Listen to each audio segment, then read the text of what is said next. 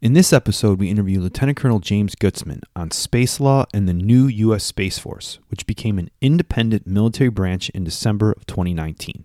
We explore the historical development of space law, the current space legal regime, private enterprise in space, and the challenges and opportunities in this rapidly evolving space domain.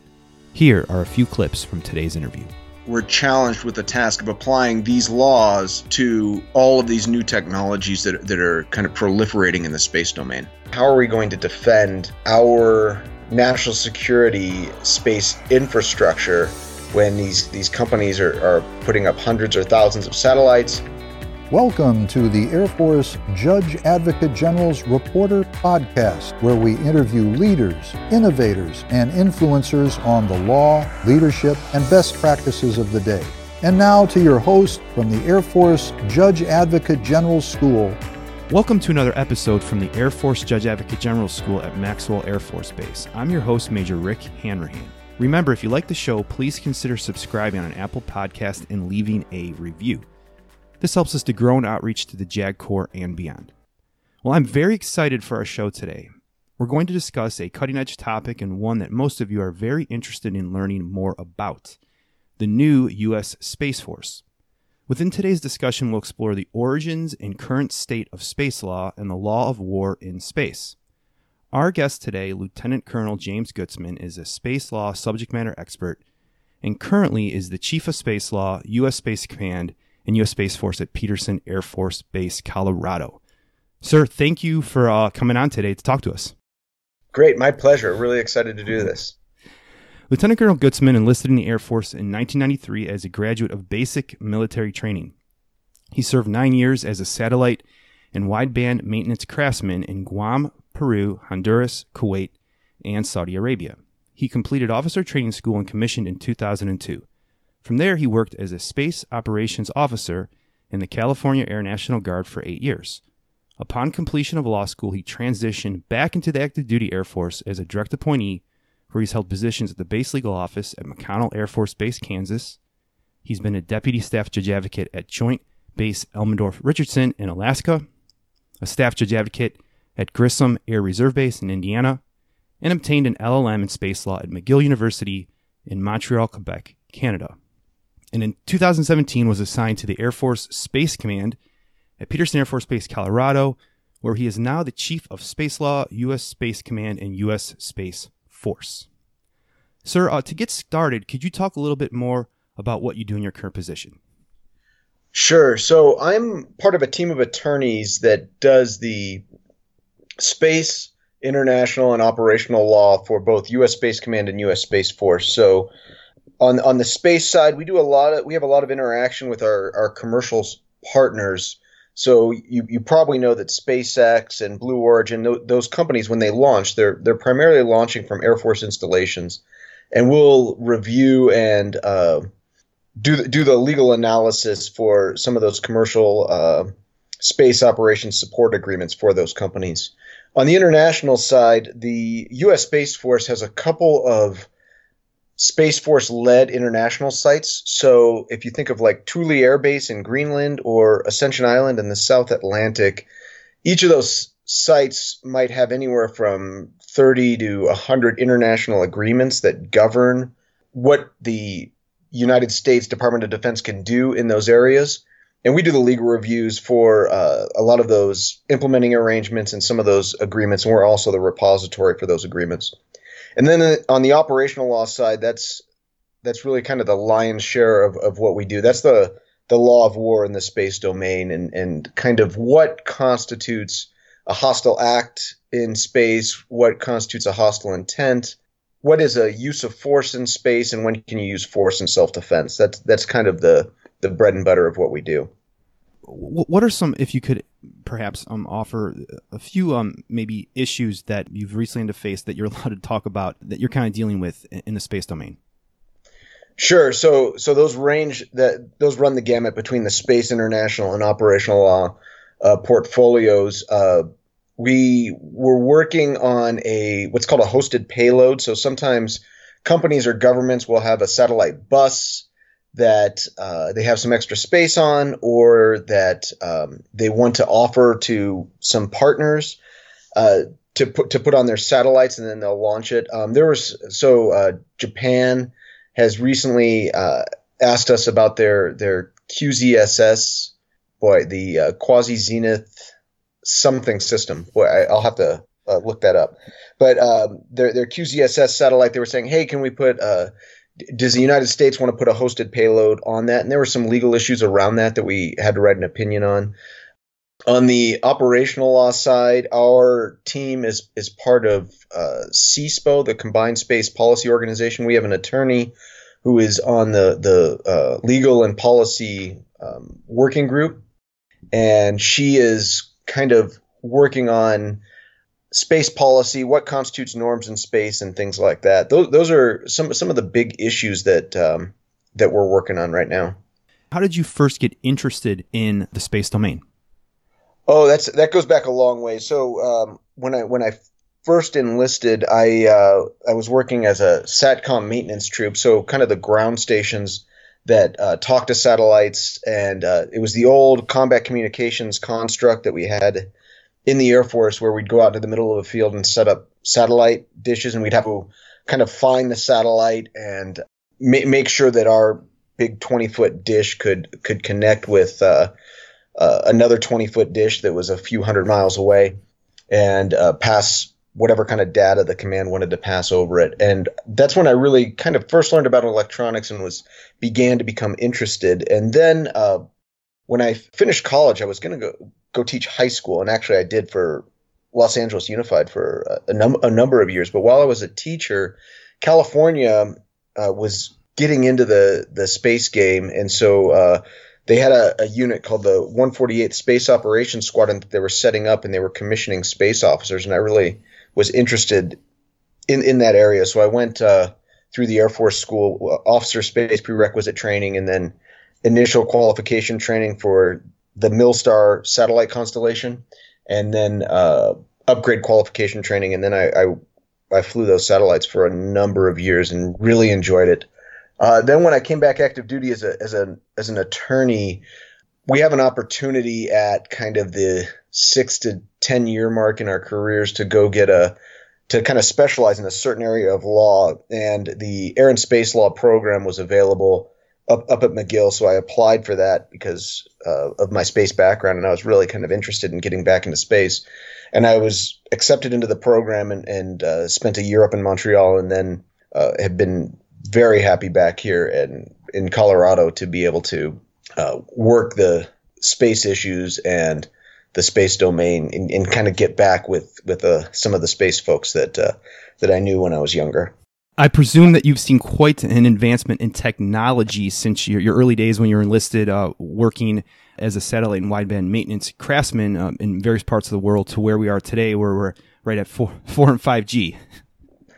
Yeah, it's really a stark transition, and one of the challenges we have in our current job is the binding law hasn't changed. So the last treaty that the U.S. is a part of was ratified in 1975. So the job I did back in the early 90s, where we set up those satellite dishes, we had a 250 person squadron that a cell phone is infinitely more powerful than what we could provide back then with 250 guys. So the change in the technology and the change in the capabilities are drastic, but we're still applying the same law to present day technologies, and that presents some challenges, particularly in the kind of commercial sector where things are happening that just weren't envisioned in the 60s and 70s when these treaties were being negotiated and ratified. So kind of with that, what are the main laws, treaties, and or regulations that govern space law? Sure. So the biggest one is the Outer Space Treaty, 1967 Outer Space Treaty. It sets down some of the almost now customary international law tenets of what we can and can't do in space. It sets out the principle of freedom to use and explore, so that any state that can kind of get to space, you can use it.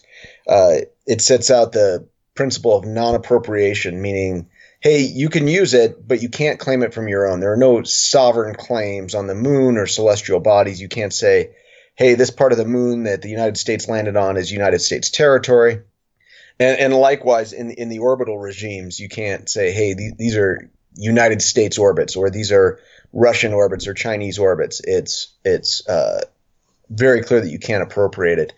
The Outer Space Treaty also set out that general international law applies, and that's quite important for the job we do now. So, of course, in general international law, of course, is the UN Charter, which is big in international law, international humanitarian law, the law of war, whatever you want to call it. Article 2.4 in the UN Charter is a prohibition on the threat or use of force, and that's domain agnostic. It's a prohibition on the threat or use of force in the land, sea, air, and space domains. Likewise, Article 51 of the UN Charter is the right to use force in self-defense, and it's the right to use force in self-defense in all domains, including the space domain. So that's really where we get a lot of the application. And so to move back, Article 3 of the Outer Space Treaty says, hey, general international law and the UN Charter apply to the space domain. And then another big tenet, Article 4 of the Outer Space Treaty, is a prohibition on nuclear weapons and weapons of mass destruction in space. There's kind of this misconception out there that you can't put any weapons in space, and that's really certainly not in black letter law. It's just a prohibition on nuclear weapons, weapons of mass destruction, and then there's an additional prohibition. You can't put any weapons on the moon or celestial bodies. So those are kind of the big tenets from the 1967 Outer Space Treaty. There were a number of follow-on treaties, another 4 agreements and conventions. So there's a 1968 Rescue and Return Agreement, 1972 Liability Convention, 1975 Registration Convention, and then there's the Moon Treaty from 1979. But the United States is not a part of that, and we do not consider that treaty to be binding. So the last functional treaty that we have that I mentioned earlier is the 1975 Registration Convention. And now we're challenged with the task of applying these laws to all of these new technologies that are kind of proliferating in the space domain. Could you talk a little bit, too, about maybe the impetus to how that first treaty, the 1967 Outer Space Treaty, was signed? We talked previously, and you mentioned the story on Sputnik, right? Sputnik 1, that was launched by the Russians back in October of 1957, and then shortly thereafter, the United States launches their satellite. And you said that there was an interesting interplay between the two nations at that time on how they kind of viewed this domain. Sure. So in 1957, when Sputnik was launched, sovereign air law was well established. So if Sputnik had flown at an altitude where aircraft fly and went over the United States, that would have been a clear violation of United States sovereignty. And now they're sending a spacecraft still over the sovereign territory of the United States. And the United States could have lodged some type of diplomatic objection and saying, hey, this is an equal violation of our sovereignty. But they didn't.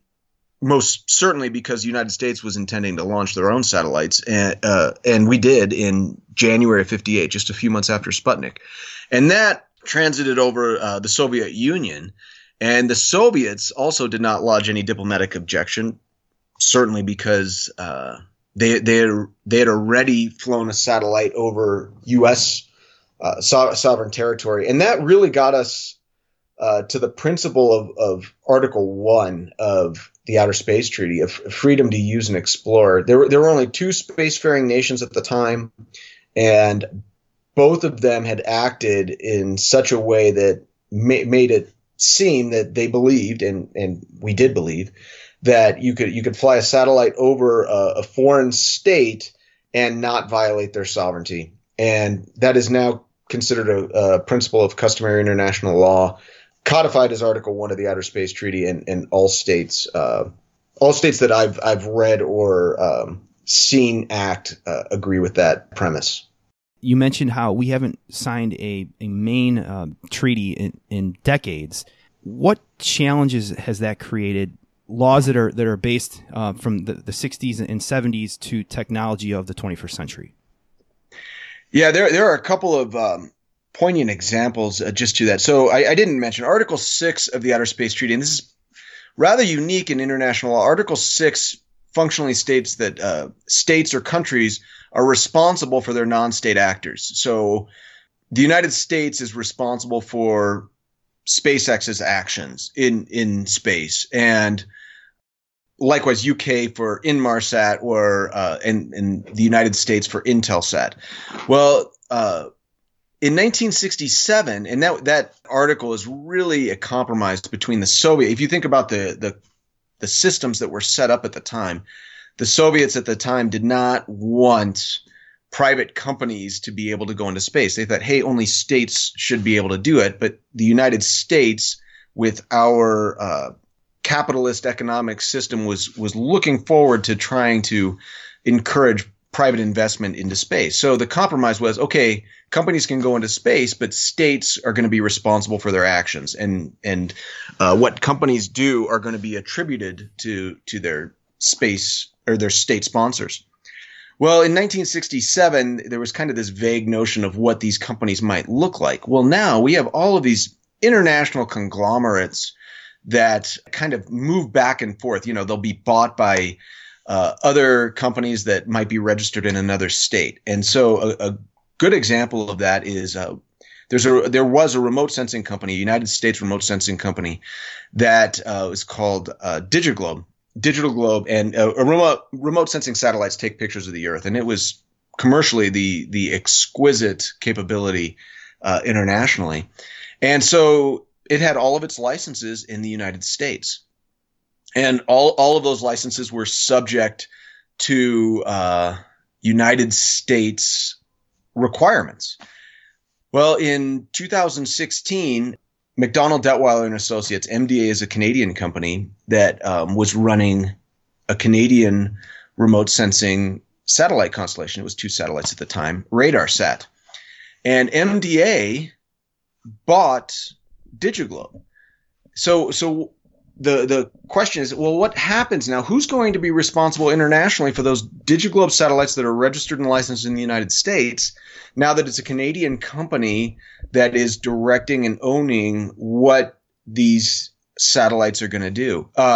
And I certainly had no idea how it was going to play out. They set up a new company and incorporated it in Delaware, and it's called Maxar now. And so the U.S. licenses are still subject to U.S. restrictions and controls, and the Canadian licenses are subject to Canadian restrictions and controls. But it's just a kind of a challenging issue that just wasn't considered in the 60s, but now is going to happen more frequently as we go forward.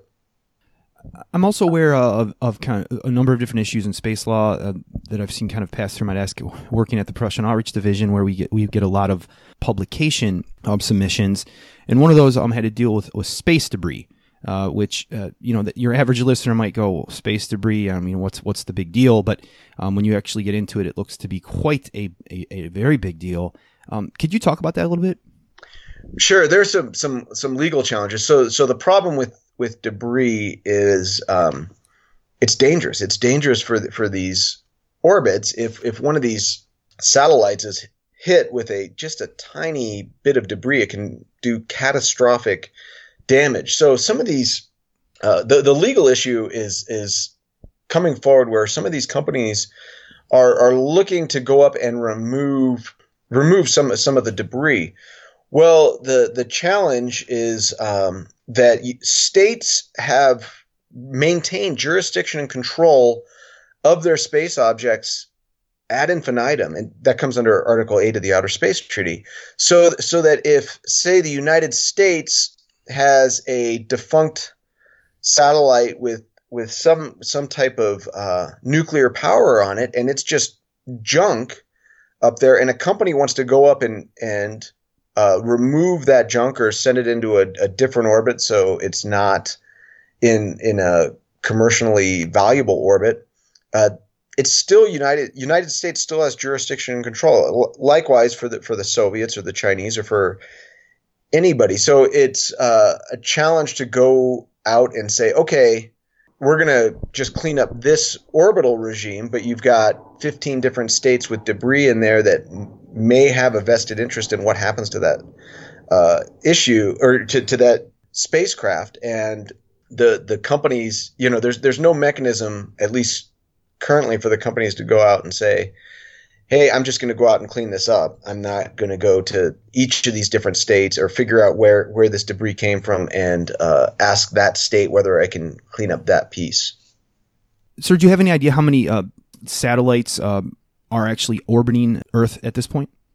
Well, it's a couple thousand. SpaceX, though, it would take me a second to look it up. SpaceX is putting up their mega constellation. OneWeb wants to put up a mega constellation also. So the couple thousand now is going to turn into 10 or 15,000 here soon, and then we'll see from there. I think SpaceX is putting up 60 satellites at a time right now, and they've launched 4. I think there have been 4 launches as of today in mid-March. So they will have thousands and thousands of satellites. It's just proliferating like crazy right now.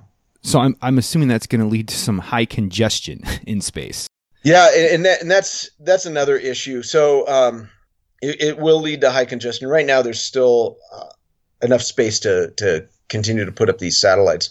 But as we go through and as it becomes increasingly more congested and contested, the question is, especially from a DoD standpoint, is how are we going to defend our national security space infrastructure when these companies are putting up hundreds or thousands of satellites in the same orbital regimes that we might want to use, or there are so many satellites and there are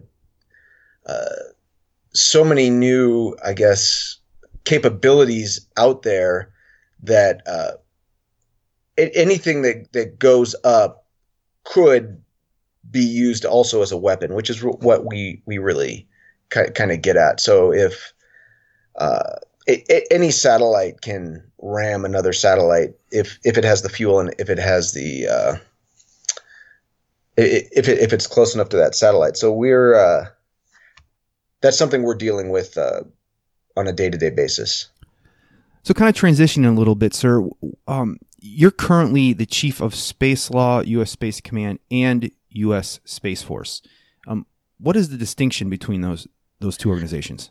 Oh, yeah, that's a great question. So the way the U.S. the Department of Defense is organized, you have the services whose jobs are organize, train, and equip. So they kind of present forces and capabilities to combatant commanders. So the service aspect is the United States Space Force.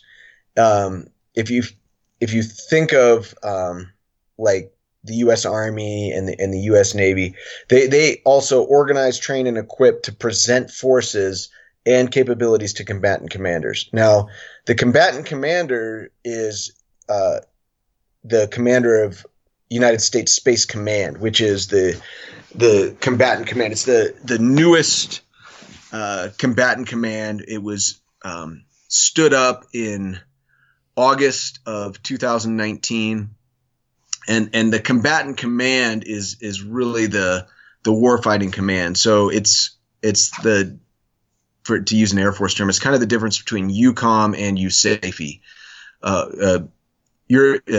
European Command and United States Air Forces in Europe. So United States Space Command is the combatant command, and the United States Space Force is the service that presents the capabilities to the combatant command.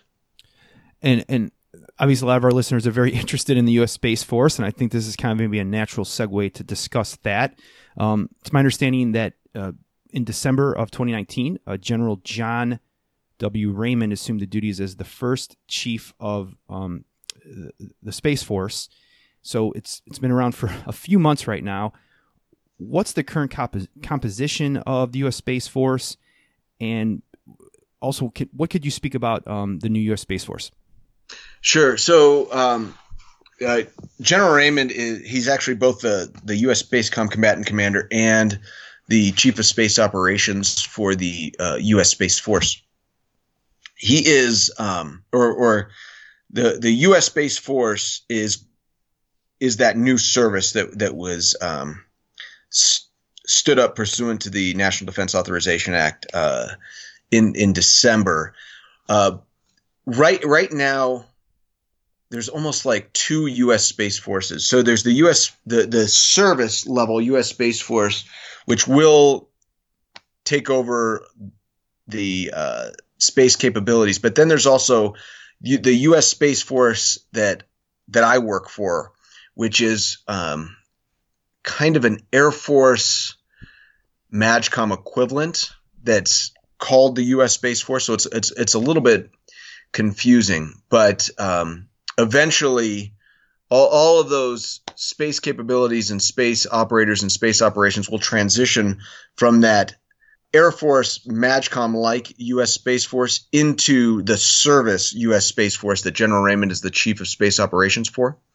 And at that point, there will just be the service U.S. Space Force, and there won't be this MAJCOM-like. And that service is similar to the U.S. Marine Corps in that it's so the U.S. Marine Corps is under the Department of the Navy. The United States Space Force will be and is under the Department of the Air Force.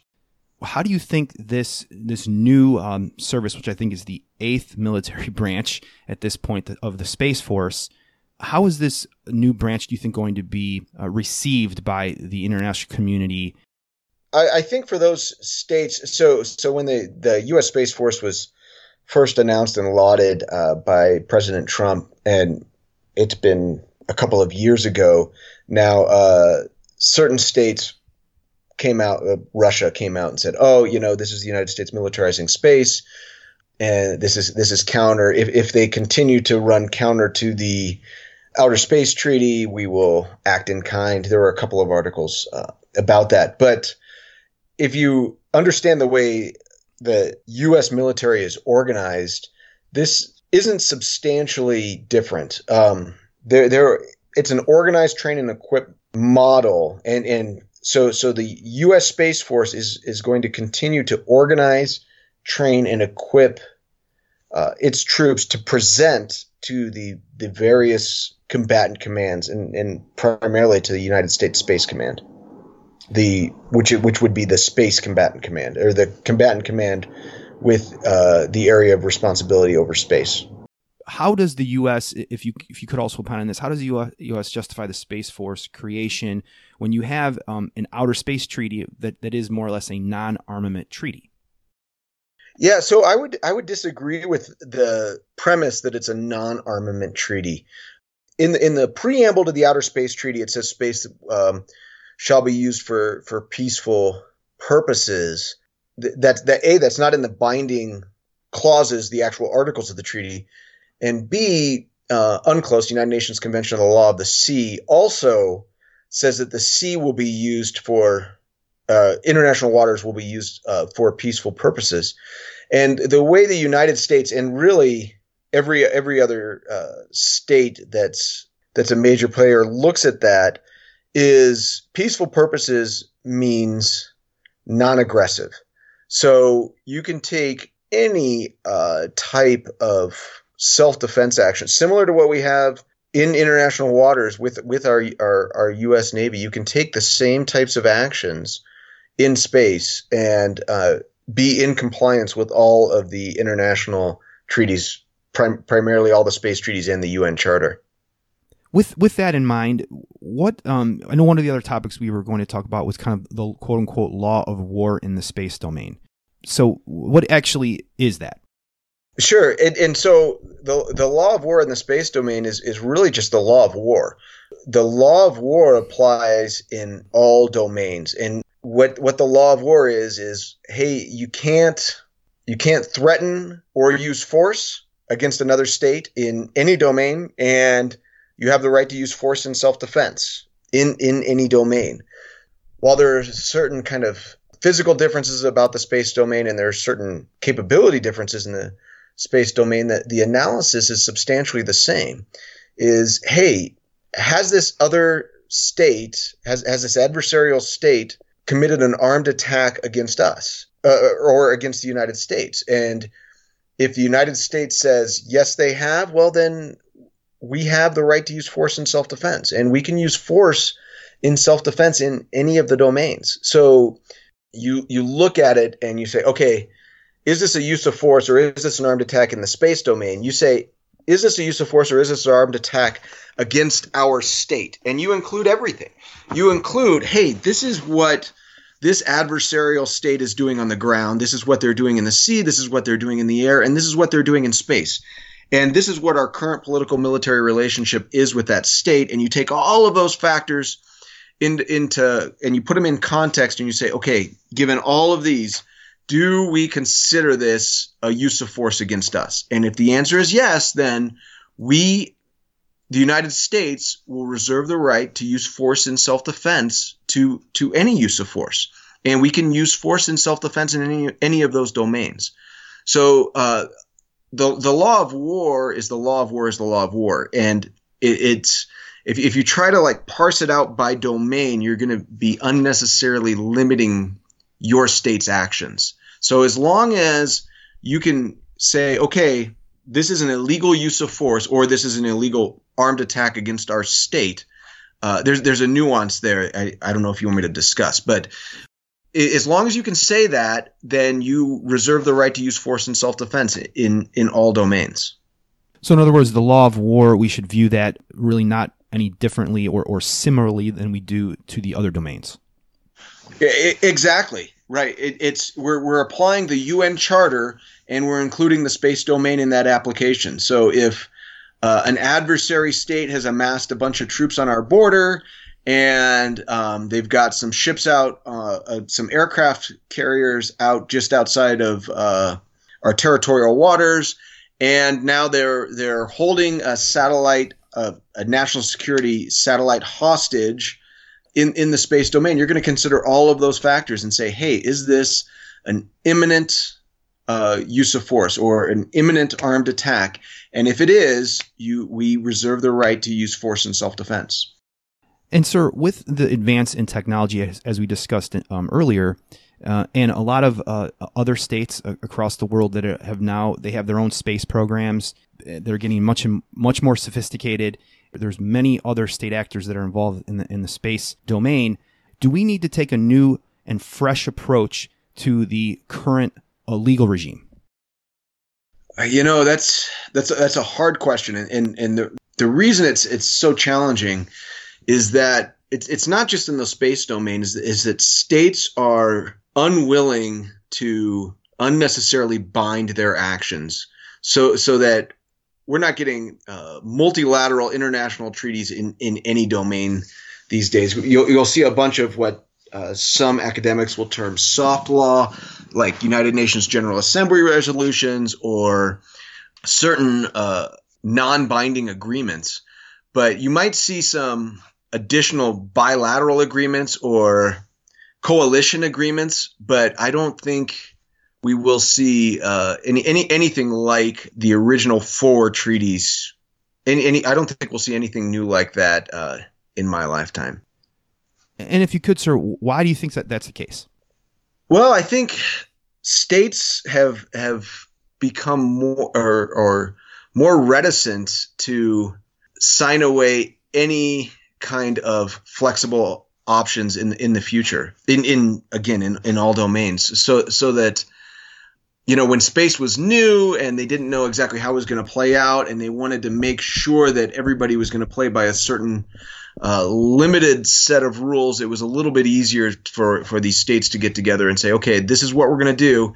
And in any treaty or in any international agreement, you're giving something up, right? You're going to say, hey, I won't do X to ensure that you also don't do X. And as space plays out, we're not at a level where all the states are going to agree that, hey, I'm willing to give up whatever that is in order to ensure that you also won't do it. So would it be fair to more or less summarize that states deliberately want laws to, more or less remain a little unclear or ambiguous for their own national interests, maybe much like we see in the cyber domain? Yeah, absolutely. I mean, in international law, there has long been a practice of intentional ambiguity where states are looking to maybe sign on to something to say that they're a member of this treaty, but they don't want to unnecessarily bind their actions unless they have to. And that's really what we're seeing now. I mean, internationally, that's what we're seeing now, but specifically in the space domain also, we're seeing that.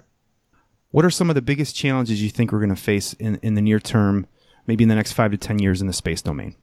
I think the challenges are establishment of operational norms. So I don't mean legal norms. I just mean operational norms. Whereas if you're in international airspace, or in international waters, there are a series of norms that other states and the United States will follow, so that hey, this is what the intent of the other state is. So that if they get within in the international airspace, if they get within 20 nautical miles, X happens. If they get within 10 nautical miles, Y happens. But all the states know what that is, and they know if they're going to break it, they know what kind of the potential repercussions are. And we don't have anything like that in space. You may have seen there was an article in Time that an interview with General Raymond, where he mentioned this Russian spacecraft that appears to be following a United States spy satellite. Well, we just don't have the norms to say, okay, this is okay, but this isn't. And if you cross that line, these are the potential response actions that we have. We just don't have that at this stage. So as those norms get fleshed out, and they're being worked diligently at much higher levels than where I'm at, as they get fleshed out and we learn more about, hey, these are what the capabilities are of these other states, and this distance is okay in this orbital regime, and this distance is okay in that orbital regime, I think that's going to be the biggest challenge going forward. How will those norms likely be played out? Will that be done from state to state, or will you see bodies of states getting together to come to compromises on this? I think it'll be bodies of states. CSPO, the Combined Space Policy Organization, currently I think it's the Five Eye Partners, so United States, Canada, UK, Australia, New Zealand, and I believe there have been, I think France is now part of it, and there have been invitations to Germany and maybe Japan. I'd have to go back and look at that, but I think CSPO is one way. There are a couple of international manuals mostly on the academic side, not at the state level, on the military use of space that are pending. One is called MILIMOS, which is the Manual of International Law on the Military Use of Space. The other one is called WUMRA. And so the WUMRA manual, both of those will be published within the next couple of years.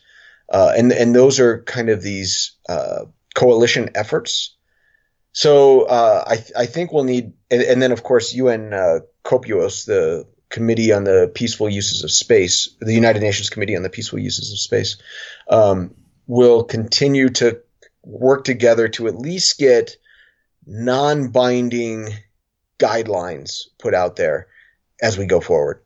What excites you about space today and going into the future, sir?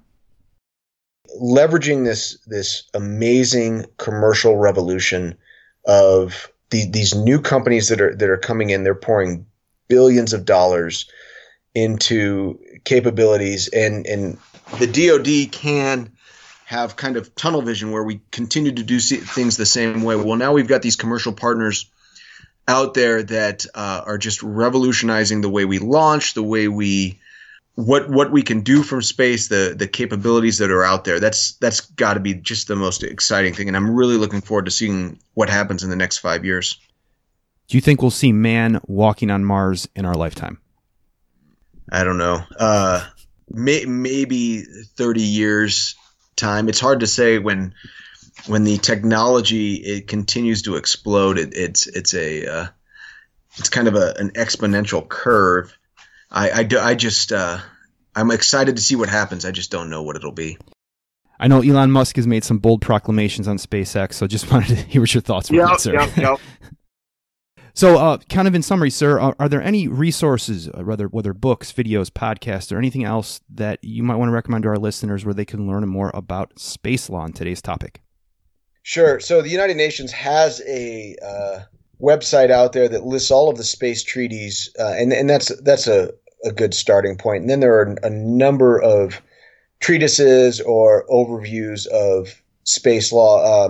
The two that I look at are, one is by a professor out at Nebraska, Franz von der Dunk, who has a space law treatise. And then there's another one, Lyle and Larson is another one that I usually go to when I want to kind of figure out, hey, this is what it kind of where we're at. They're valuable in that, you can read the entirety of those 4 treaties of black letter space law in 45 minutes, but then you really want to know, okay, what have the states done since the 1960s and 1970s so that they see what compliance with these treaties means. And then we didn't discuss it, but there's quite a bit of national law also that governs space law from, say, like if you're a United States company, it's United States domestic law. So those are all things that are kind of incorporated in those treatises. So those are the ones that I like to look at. Thank you, sir, and we'll make sure to put those in our show notes once this is published live and on our website. With that, sir, any last final parting tips, words, or any other thing you'd like to leave with our listeners on the topic of space law? No, I thank you so much for having me on. I really appreciate it. It's an exciting field, and it's going to continue to grow through the next couple of decades. So if people are interested in it, I encourage them to pursue getting into space law. Well, great, sir. Thank you so much again for your time today. That'll be the end for our show today. Oh, great. Thank you much. Well, that concludes our interview with Lt Col James Gutzman. Here are my top 3 takeaways from the interview. Number 1, space technology is pushing the legal boundaries of the main governing space laws of the 1960s and 70s. Here's a quick historical snapshot on our technological advancement to emphasize this point. On October 4th, 1957, history changed when the then Soviet Union launched Sputnik 1, the world's first artificial satellite into space, and the dawn of the space age. Within months, the U.S. successfully launched its own satellite, and a year later, NASA was born. And within 12 years of Sputnik 1, U.S. astronauts Neil Armstrong and Buzz Aldrin became the first humans to walk on the moon on July 20th, 1969. With that, since the late 1960s, humankind has continued to push the bounds of space exploration and discovery.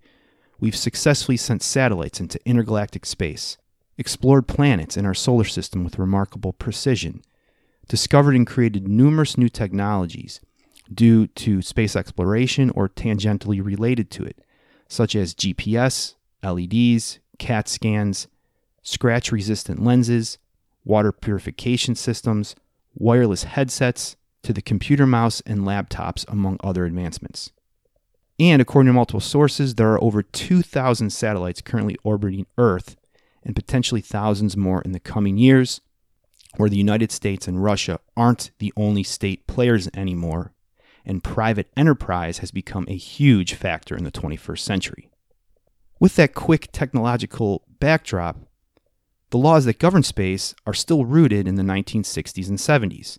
As discussed in the interview, the primary laws and conventions that govern space today include the 1967 Outer Space Treaty, the 1968 Rescue and Return Agreement, the 1972 Liability Convention, the 1975 Registration Convention, which was the last main binding convention or treaty that the U.S. signed, and the 1979 Moon Treaty, which the U.S. is not a part of. These main laws have set the space legal framework for decades, along with other international and national laws and regulations. While these laws have more or less provided a sound legal framework for the space domain, they could not possibly have anticipated all the new technological developments over the last 50 years. Many of these laws remain largely ambiguous in many areas of space, which can cause uncertainty and conflict in the interpretation of them among state actors. As we sit in 2020, with the continued advancement of space technology, it seems to me that we may want to reevaluate these governing laws to ensure they are primed for our future in space. Number 2, private enterprise continues to become a bigger player in the space domain. As Lt Col Gutzman mentioned, commercial partners are revolutionizing the way we quote-unquote do space. From the way we launch to communication systems, travel, and the very operation in space itself. Private enterprise has taken a controlling lead in many areas of space through companies like SpaceX, Blue Origin, and OneWeb. For example, SpaceX and OneWeb both want to put up mega constellations.